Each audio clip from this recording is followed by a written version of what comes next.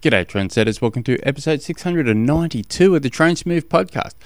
My name is Tim Egg, and if you have a question for the show, jump on through to the website trainsmooth.com or send me through an email, tim@trainsmooth.com. Now, today I was going out for a run, and I'm like 1 kilometre into this run, and I'm running along this footpath and thinking, oh geez, this is good. Life is good at the moment.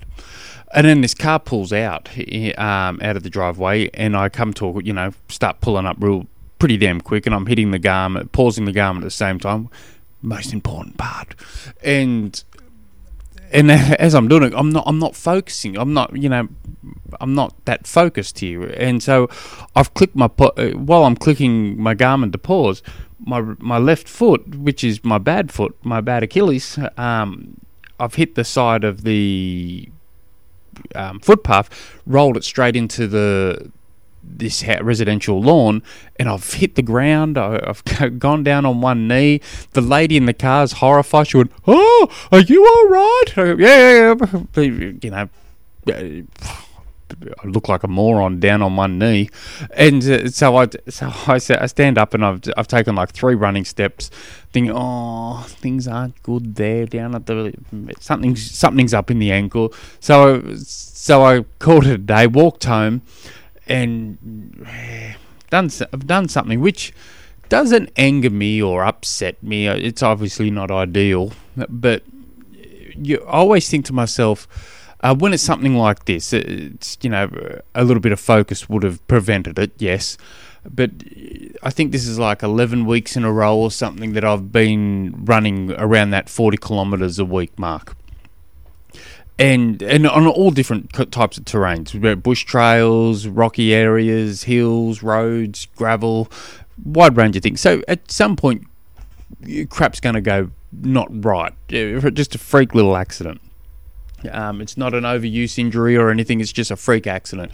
So I try not to get upset with those, because there's, apart from the level of focus that was lacking at that moment of time, it is what it is. And I really don't know what I'm dealing with. I walked home, it's a little bit bruised, a little bit swollen. It's not as bad as past times I've rolled my ankle where I was on crutches for a few days. We'll see. I'll know more tomorrow when I wake up. So at the moment, I'm not panicking. I'm not changing my program or anything.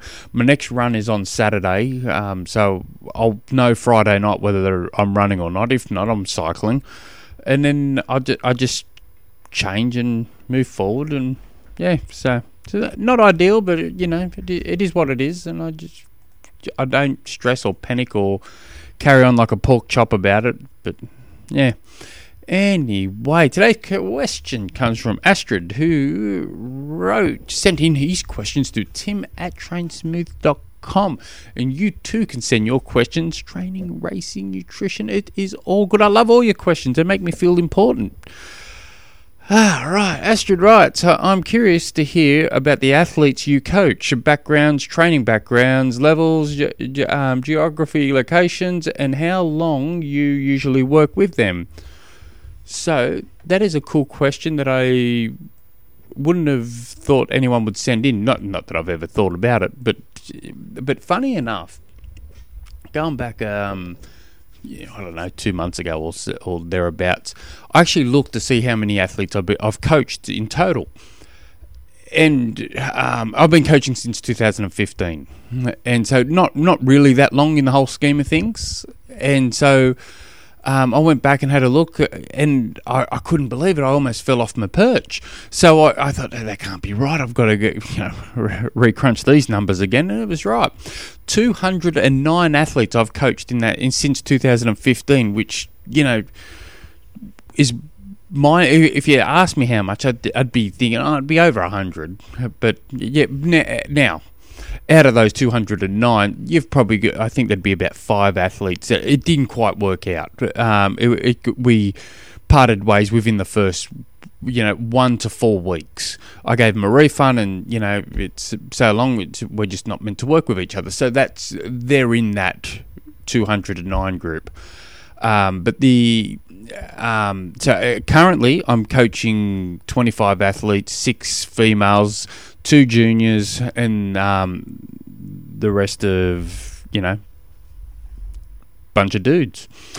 And so, and the thing is, with the podcast, I'm very aware that I talk about myself too much.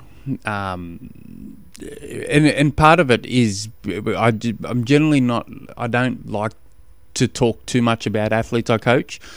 There's been a few episodes where I've started talking about an athlete or whether I'm about an athlete I'm currently coaching or an athlete I've coached in the past, and I thought, oh geez, no, hang on. Back that off, and I've had to delete it and restart it again, which is a shame because that was the greatest podcast ever. You would have listened to that and gone, geez, that's gold. But I've never been able to replicate that greatest episode because it's been deleted now. But so I am very aware of that, and it cringes me when I think about it, but not enough to change, I guess, because I still do it. But and I also know I can sometimes come across as a complete muppet on the podcast, and it doesn't bother me, but I am aware I can say and do stuff in general where people would be scratching their head saying, gee whiz, I wouldn't get this bloody moron to coach my daughter's under-8 basketball team. So I am aware that I do come across like that sometimes, where a complete muppet. But while I'm happy to talk about my failures and stuff like that, one thing I don't do is I don't do it very often anyway, is I don't sit back here on my little bloody high horse and talk about all the successes I have, which maybe I should, maybe I shouldn't. But having said that, I haven't had an open policy for people to join Train Smooth since, I guess, February, March, or somewhere around there. You have to be placed on a waiting list to join these days, which is probably a good problem to have, but which has baffled some people. I've had probably half a dozen people since March or so asking me why don't you want to grow it? And I just go, I'm just happy with life as it is. But I may go into a couple of these soon. But since 2015, the longest athlete I've coached is either late 2015 or early 2016. I forget when. And he's been.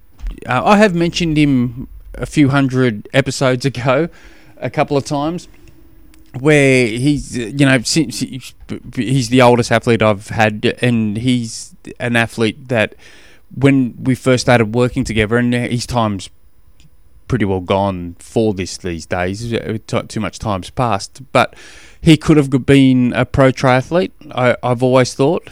And I thought, within 2-3 years of development when we first started working together, I thought he could not only be a pro triathlete but actually win 70.3 races. I thought that was his specialty there, and but triathlon was just a hobby for him. It was just an interest. He's got many other interests and hobbies, but he just didn't want to donate that level of time. But with him though, he's Mr. Consistent. Since working together, he's never taken time off. Ever. Never, ever. There is no, I'm going to take a week off after the season or a 2-week or whatever break and then we'll get back into it. Never. He's been Mr. Consistent all year round, year in, year out since 2015, 2016, somewhere around there. Even through the pandemic, when the pools were locked down, he was in his neighbour's backyard swimming pool tying his feet up to rope, putting a pull buoy in between his legs, and I'd ride him out sessions. He could do like it's an endless swimming pool all year round. So what we do with him, since about 2018, we keep him at around 90% peak fitness all year round. And he's the only athlete I do this for. And if you look at all 25 athletes that I coach, they're all on completely different programs. They're all on many different type of systems. But this one, we keep 90% peak fitness all year round because he's got so much going on in his life. And so what happens is he'll say, there's a race this weekend, should I do it? And I go, hell yeah. He'll go race. He will, not more times than not, podium. And then he just goes straight back into his weekly training system. And that's how we do him. And he's Mr. Consistent. If it never takes days off, if he sends me a message saying I'm a bit tired today, I'm calling the ambulance and getting someone over there super urgent because something's, apart from him being tired's up. So, and then I would say probably half the athletes I'm currently coaching have been with me longer than a year. Anywhere between 1 and 4 years for the most of them.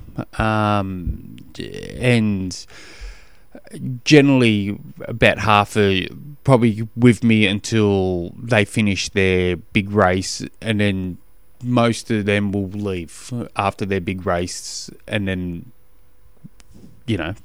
that's how a lot of this little industry goes. As for locations, it's huge. It's funny because when I first started up my coaching business, I had an audience already. And I had another podcast at the time where I was interviewing pro triathletes. I had an online triathlon magazine. I had another website at the time. I had some YouTube series which are no longer around. I had books that are no longer around. Just a wide range of stuff that was going on. So when I started up my coaching business, I found it very easy to get athletes. And I would just type in Twitter, looking for athletes to coach. And so for the most part, my biggest audience has always been America by a long shot. They'd brought more books than anywhere else. They'd brought, downloaded more magazines from us, past podcasts, everything. So for the most part, when I first started coaching, almost all the athletes I was coaching at first was from the US. And that stayed close to that number until probably COVID time. And then I started seeing a switch, and so these days I'm probably get more people from Australia to get me to coach them than anywhere else in the world. But having said that, I coach athletes from all over the world, and I'm sure I'm going to miss a couple out here. But obviously Australia, the US, UK, Singapore, Ireland. Was in Germany a few times, but I'm not at this second by memory. So it's all over the show. So and it's interesting. It's interesting that though, while I said that, the US still, the good people in the US still has the greatest amount of downloads on my podcasts and stuff by a long shot. It's not even close. And that, mind you, having said that, it's only for the last 30 days of the episodes. When I download the upload a podcast, I use a host company called Buzzsprout, and so I can see the last 30 days on what things have happened, and so I just have a quick glance at that and move on. I can't say I ever look. I'm guessing it's been a year, 2 years since I've actually had a deeper dive since in the analytical side of the podcast. it's just something that doesn't interest me that much. I'm always grateful people want to listen to me, but I don't spend too much time on all the details on all that. But for backgrounds, levels, it varies. From a back of the pack person who wants me to help them finish their big race or help them get to a big race they want to do, to people who are trying to become from a mid-pack athlete to a world champion qualifier, like Kona or Nice, to currently coaching athletes that are, qualifying for Kona and stuff. And I mentioned before that I come across as a muppet sometimes, but I don't. In one of the, I don't talk about a lot of the success I had. I don't talk. There's a female athlete who did an Ironman, and within 11 months did another Ironman, and we took an hour off her time, and she qualified for Kona. She's now going to be racing Kona this year. I've never mentioned that on the podcast, I don't think, apart from I did mention that she did. I did learning about heat prep for her, but I never mentioned a quick background story for her. I've got all sorts of those little stories. I just end up talking about myself, unfortunately. Good topic though. This bloody bald-headed guy. Gosh. What else did you ask? How long do you usually work for them? That depends greatly. Athletes that are 3 months out. I've worked with. They're 3 months out from an Ironman. They've hit panic button. They go, "Geez, I need a coach real quick to help me for this last 3 months," and I've done it. Then they're done and dusted. And then I've obviously mentioned an athlete I've been coaching for 2015, 2016. There's also another one that was with me, and I've got about a half a dozen. I've got about a dozen athletes that are. That come and go constantly. They'll come. I'll help them into a big race they want to do. They race. Now they're done with the sport for 6 months or so, and then they think, "Oh, I'm going to do another one now." And they'll contact us and do that. And then I've had others that I've worked with. They've left and then they've come back. There's it's just wide range. So it's good. Repeat. It's one thing getting an athlete to join. It's a pretty damn good feeling when they stay long term. That's nice. It's even a better feeling when they recommend you to their friends. That's pretty damn a good feeling. I get a high off that. But what's also really, really, really cool is when you work with an athlete. You do a job, so to speak. They leave. And then 6 months, a year and a half, 2 years, 3 years, whatever it is, they come back and want to join again and have you help them be part of their life again. There's nothing greater than that. And you can get highs from little things. My whole family has witnessed me standing next to the Ironman tracker constantly. We've gone to the shop and I'll pull the Ironman tracker out and I'm just checking where they are, and I'm bloody, can you believe he's just passed through 150 k's, he's averaging bloody such and such speed. This is, he's going better than I thought. There's been all sorts of those sort of little moments. So it's a very, very rewarding job. It's a hobby. It's definitely a passion thing I love to do. But yeah. Anyway, I think I'm gibbering way too much here. I'll just make sure I've answered your questions, backgrounds, levels. You usually work with them, and I think we are all good. If you guys have a question, jump on through to the website trainsmooth.com. Until next episode, hooroo.